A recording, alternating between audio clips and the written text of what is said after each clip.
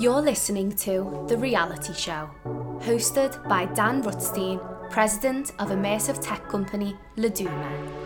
Each episode delves deep into the power and potential of immersive technology in business, entertainment, or sport, now and in the future.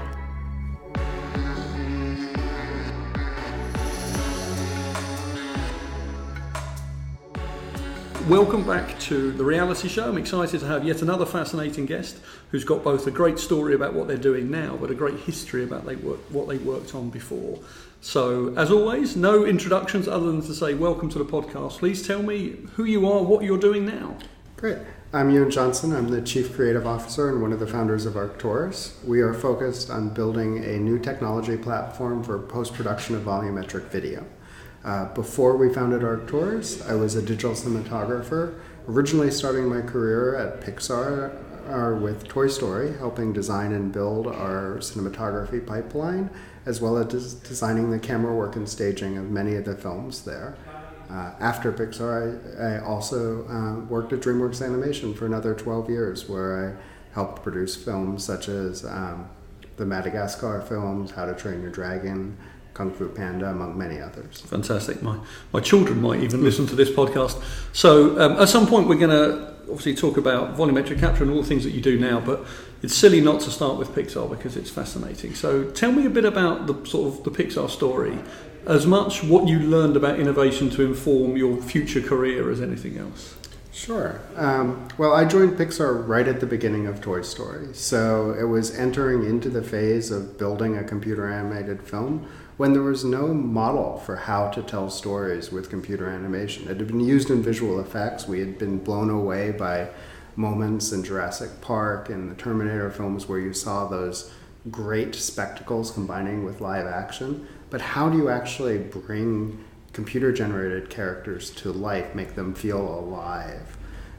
So it was a lot of exploration. It was a lot of discovery, inventing new pipelines, writing new software so that you could even render the characters. You could compose and treat the cameras as if they were a physical camera, and finding that essence of where do you make the character feel believable. And I think that was the most important lesson I learned out of working with everybody there, is that focus on making the audience feel the experience and understand it, and understand how to ground it in a reality that they can relate to, so that they can focus on the story and not be just looking at spectacle. When you were working there, did you realize what it all was at the time? Did you realize this was going to sort of change the movie industry, the animation industry, or was it just you were doing a job, this stuff was quite clever, and you were working through it? It's a great question, and it's one where you say yes, but also you really don't know, right? Because like any creative process, when you're focused on telling a story and delivering an experience for people, you have a firm belief in the characters and the world you're building and how that relates to a story, and you believe it's going to resonate with people. But until that actually gets out there in the world and you see people's reactions, you never really know how successful you're going to be with it. I joined Pixar right out of college, and I really expected that we would end up doing one, maybe two films, and then would end up going back to like the visual effects world. Sorry to interrupt. So what did you study at college? I studied art and technology. Okay. So I went to the School of the Art Institute of Chicago, and they had a computer lab there that was focused on how do you apply new technologies to the artistic process. And this was digital imaging. We had a couple of SGIs that were running very early versions of Alias Wavefront. And a lot of it there was actually having to learn about the process yourself, because we didn't have a big computer science department to teach the concepts of programming and computer animation. So you had to learn and discover. And that was a great kind of test bed for learning how to make a computer animated film, because we were walking into a world that didn't have a template for how to tell it. So So obviously Toy Story 4 is out now, or maybe it was last week. In LA everything happened slightly earlier than the rest of the world, Right. but obviously Pixar's gone a long way during that time. How different, if you look at what they're producing now in terms of Toy Story 4 compared to what you worked on in Toy Story, is it building on something that you worked on? Is it almost so different now that it's effectively started from scratch? It's very similar because, keep in mind, I haven't been with Pixar for almost 15 years now, but the core fundamental process and belief is find an engaging story, believe in the materials, build a world for people to inhabit, and use technology to push it. But technology is not there for spectacle. It's there for story and to support the experience. And what has changed and evolved is the look of what we can do, the complexity and number of sets that you can put a character in during the course of a movie has grown. But the central core moment of everything that we're doing is in service of telling a story is still core there and key. And that's what makes them continue to be successful as filmmakers. Yeah, and that's great to hear. And our regular listeners to this will know that the whole point of this is about using tech to tell stories, and the whole immersive world, whether it's virtual reality, augmented reality, immersive projection, it's just storytelling on a different canvas. So obviously that was the core of Pixar. So winding forward to what you're doing now, the central core remains the same, immersive storytelling, but just in a completely different industry. So tell us about Arcturus and what you're doing here. Sure. So I'm going to start just backing up and just describing volumetric video for people, just because that may be a term that people are not familiar with. So volumetric video is a new capture technology where instead of simply capturing a 2D image of a performance, they capture a performer from an array of cameras that surrounds them. The result of this performance is stitched together into a 3D copy of the performance that can now be viewed from any angle. This is incredibly compelling because suddenly you have a sense of physical presence, and you have a human performer that can be used in augmented reality or virtual reality. Whereas before before volumetric capture, you would have to create a digital double, which would take months of work for many people to design, build a character rig for it, and then hand animate all of their performance, trying to replicate all of the nuances of somebody's movement, characteristics, behaviors, and how even the cloth and hair moved. All of this gets captured in a volumetric capture. And for me, this is what was really appealing about the medium as a whole, was now you have this ability to have physical presence. As I looked at that and what I thought about specifically with augmented reality and virtual reality was, this is great, but how do I relate to the performer? If I'm seeing somebody in AR, if I'm seeing somebody in VR, I need to feel a direct connection. Where does direct connection come from? It comes from responsiveness. So if you and I are holding a conversation, if I'm never looking at you, you don't feel like I'm connected with you. So that was one of the areas that I looked at with volumetric capture, and I said, how does that get better?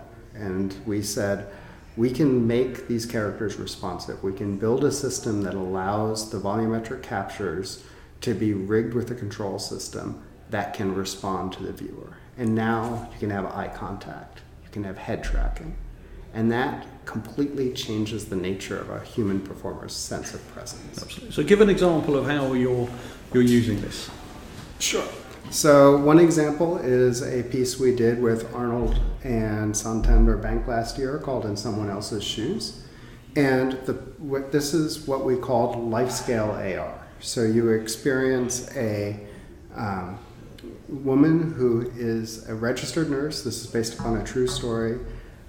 Living out of her car in Oakland. And she's telling the story of how, even though she's a working professional, she does, in her day-to-day life, she's helping others. She can't afford to help herself.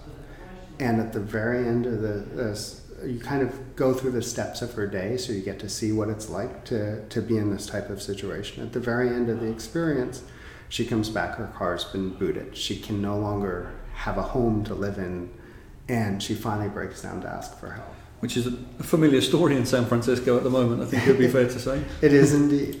Actually, the amazing thing is, like, in my neighborhood just outside of San Francisco proper, it's a 1 square mile city, we have over 70 people living out of their cars. Wow. And that's a shame. It's something that needs to be rectified. Absolutely. So at the very end of this experience, which you're watching in augmented reality and you're seeing her go through her day, she finally breaks down to ask for help. And as she looks up to you to ask, won't you help me? As you move around her, her head tracks where you are. And so you have her physically asking you for help. And it's amazingly powerful. It's really subtle. People don't think about it. They don't realize that's what's happening, but it just makes them connect. And in the first 3 days of the app being launched, we raised enough money to put over 200 people in homes. And so that speaks a lot to the power of the medium. Yeah. And I think there's different statistics, but about depending on who you're speaking to. But I know that in general, in terms of when apps like this or versions of even other simpler forms of immersive technology are used for fundraising, it's often at least double is the engagement level, because you're able to create empathy and intimacy using the technology. So that's a great example. And sorry, who was the client that you were? It was Santander Bank and Arnold. Okay. So give me another example. I think I saw you've done some work, obviously very different to raising money in that sense, but clothing and using it as a sort of catwalk, augmented reality catwalk. So just talk me through that example. So we personally haven't done any direct work with resale clothing, but it's one of those areas that I really believe volumetric video is going to come into its own as an opportunity. You know, one of the things that's unique about clothing as something that you're going to purchase is it's not just about the color or the cut. It's about how it moves. It's about how it looks in different lighting scenarios. And so what I think is going to be tremendously powerful about using volumetric video for shopping experiences is that idea of you can have a personal catwalk. You can look at something on Amazon and then you can see it in your home and see how it moves, see how it responds. You can lay out clothes and other pieces of wardrobe that you have next to it, life size, and really get a sense for a piece of clothing before you purchase it. And one of the things that's really key about this is the turnaround time, right? Like if you were going to try to take a fashion show and recreate it in a way that people could view it from any angle using CG techniques, you'd have months of time to reproduce the computer-generated versions of these clothes. You can take a new line of fashion with a model into a volumetric capture studio, and a week later you can have your virtual runway. And so it's something that can be very topical. I think that's really important when you think about getting media experiences into the hands of the viewers, especially in today's era of Instagram and Twitter, where people want to experience what's now. They don't want to experience what was 6 months ago. So when you sit down with a new potential client, and although I think the world we operate in, our clients are becoming much more aware of the technology, but there's still many a client you sit down with and they know they want to do something cool and clever in the world of immersive technology in VR and AR, but they're not always quite sure what they want. How do you explain what the capabilities that you've got are and why they should think about using, I suppose, your technology, but why they should think about using this technology?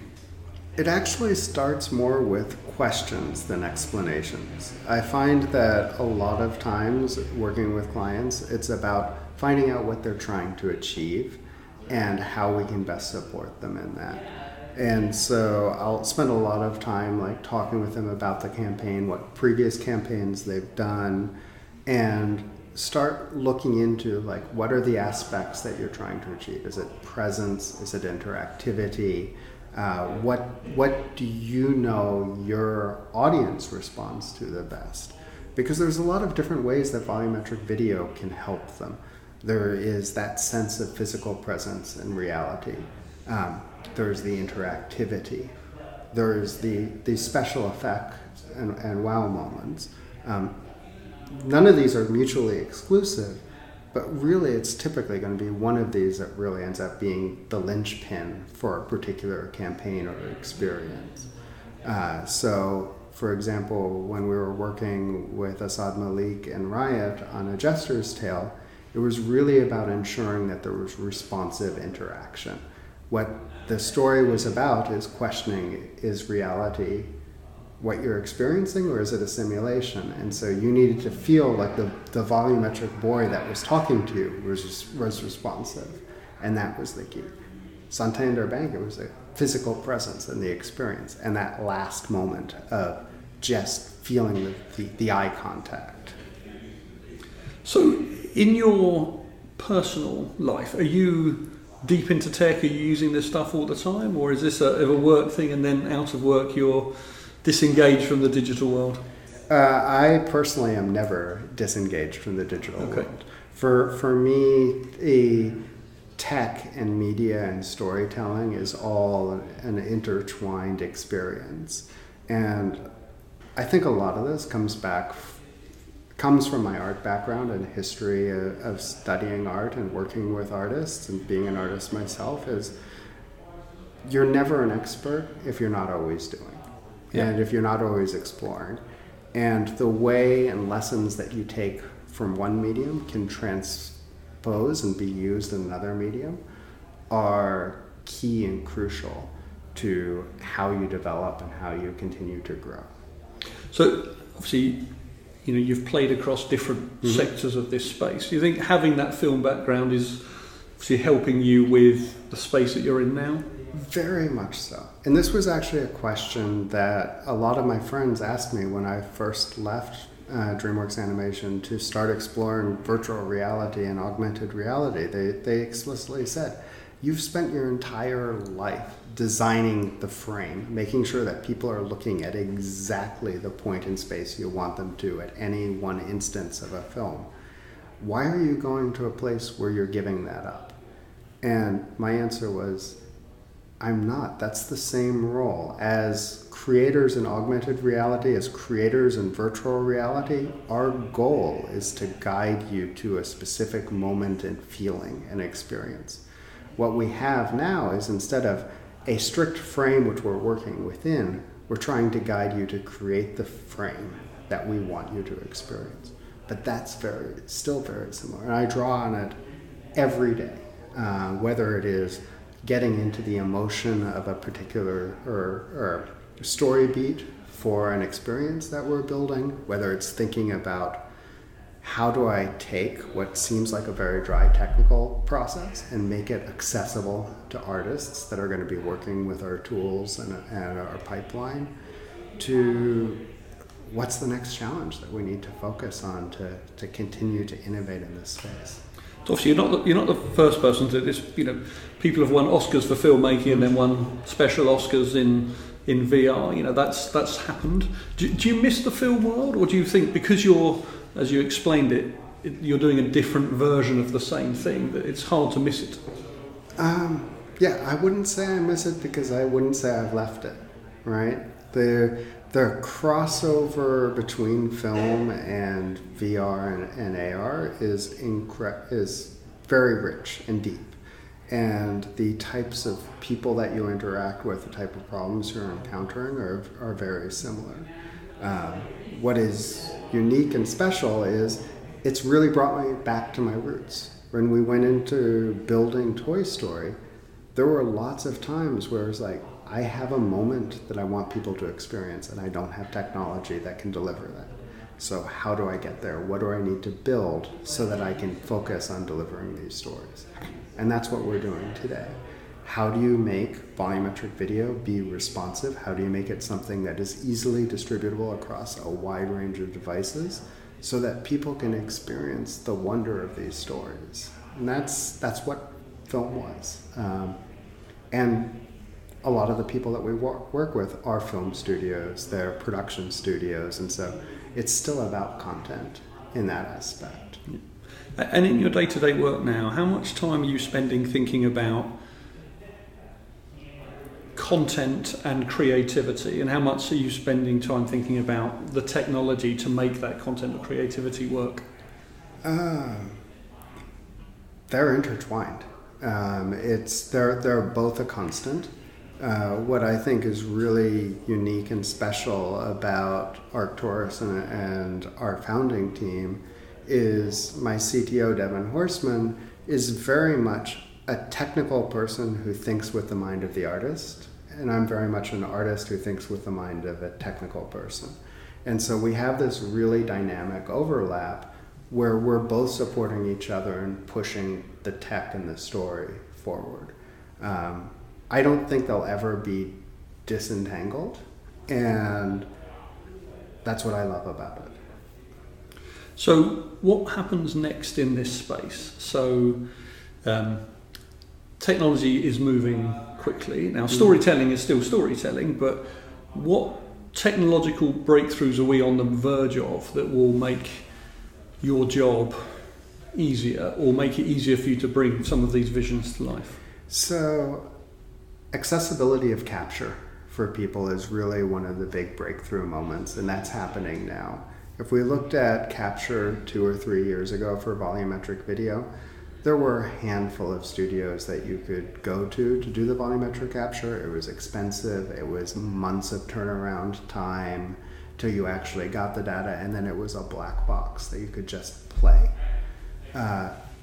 What we've seen now, just in the last year, there's now over 32 capture studios worldwide that people can go to I think I saw something on your social media where you actually did a global map of where they are. Yeah, we did a global map because we felt like that was one of the things that was lacking from the landscape for people who are curious and thinking about volumetric video. The first step is always, if I'm going to adopt a new medium for a campaign or for a story or for a game, where do I turn to do that? And you would have to know volumetric video to figure out where those spaces were. And so we decided to release the infographic of the worldwide capture stages. And the number of stages is going to be going up, and the cost of using them is going to be going down. The number of stages is going to be going up, the cost of them is going down. There's actually more than were listed on that map because some are still in stealth mode, for example. And as you said, cost and technology for acquisition is rapidly getting cheaper. The Microsoft just released the Kinect 2 sensors, which are going to be perfect for incorporating into smaller volumetric capture stages. We're seeing a lot more focus on accessible stages for kind of the prosumer level. Verizon, for example, just built stages in New York and LA that are perfect for day-to-day captures. So a lot of that accessibility of capture is there. And now with our tools coming in to give people the post-production and distribution and support, the ability for creators to really work with the medium is expanding. So I think the next thing that we need is we really need the Toy Story of volumetric video. We need somebody that creates that first experience that people look at and say, I had no idea that was possible. I feel connected to these characters, to these emotions, to these moments, and I completely forgot there was technology there. Yeah, well, that's a great way of phrasing it, the sort of the Toy Story of volumetric capture. In terms of people understanding what you do, either in terms of clients or just when you're out and about doing the things that you do people really understand what's possible and how straightforward it is and the things you can do with it, or are you spending a lot of your time just explaining the principle of it over and over again?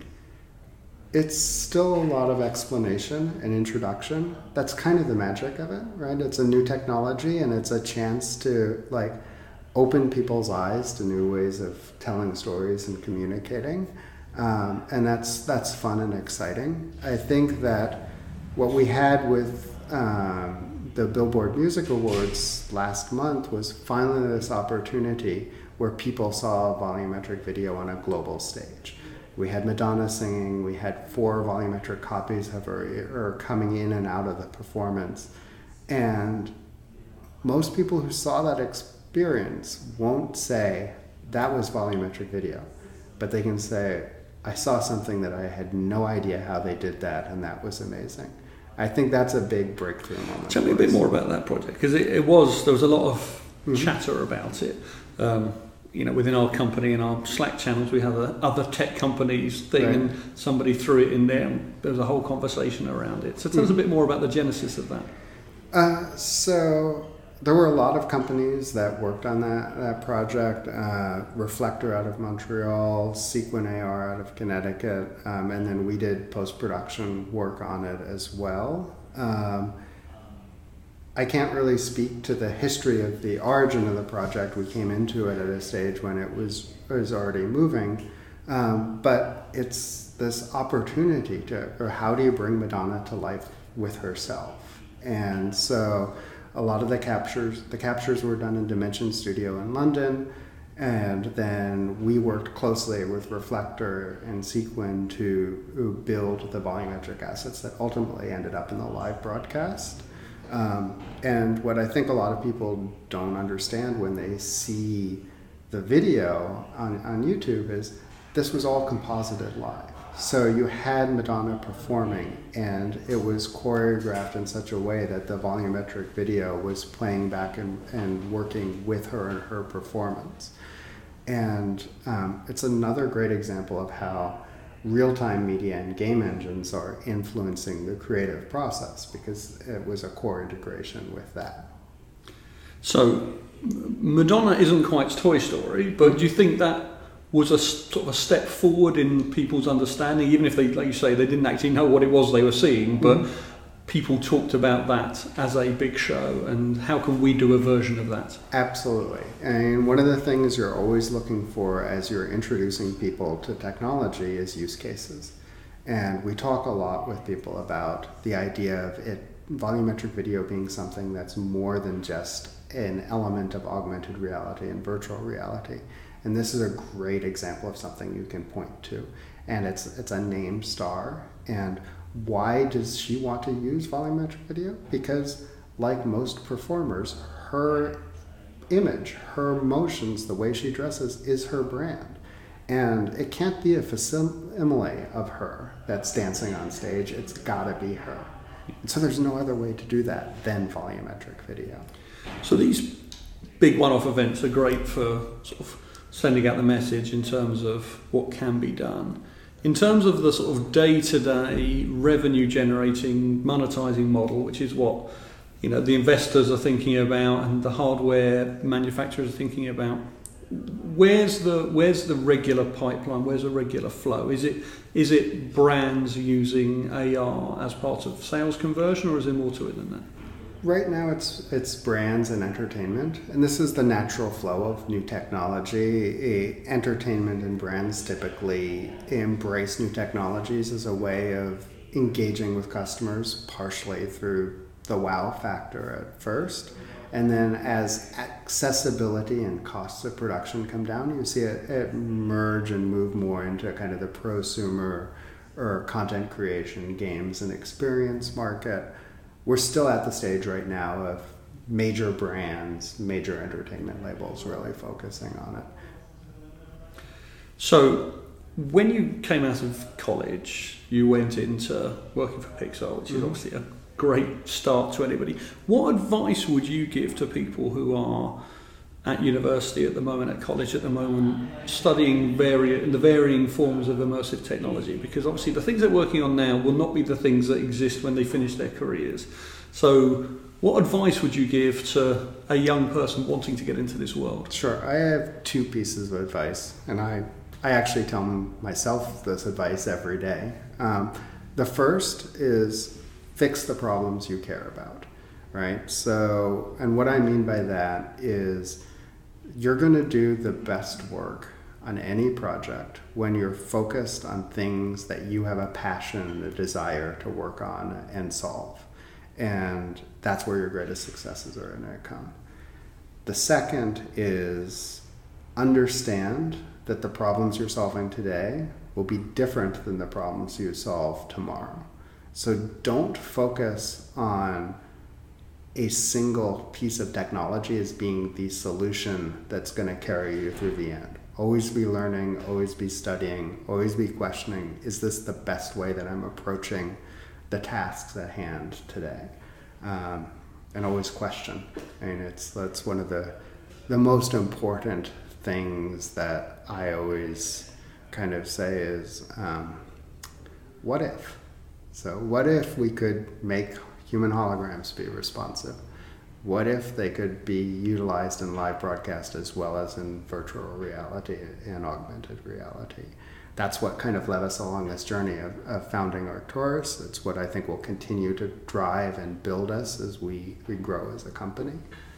So, I mean, it's a great answer. Thank you. I'm going to put the what if back to you. So, see, I talked about what would change in the industry, and you talked about more stages and more accessibility for them. But in terms of a bigger technological leap, in terms of either related to specifically sort of volumetric video and capture, or maybe more broadly in the immersive tech storytelling world, what's the big what if technology for you that will change everything about the way we all do these jobs?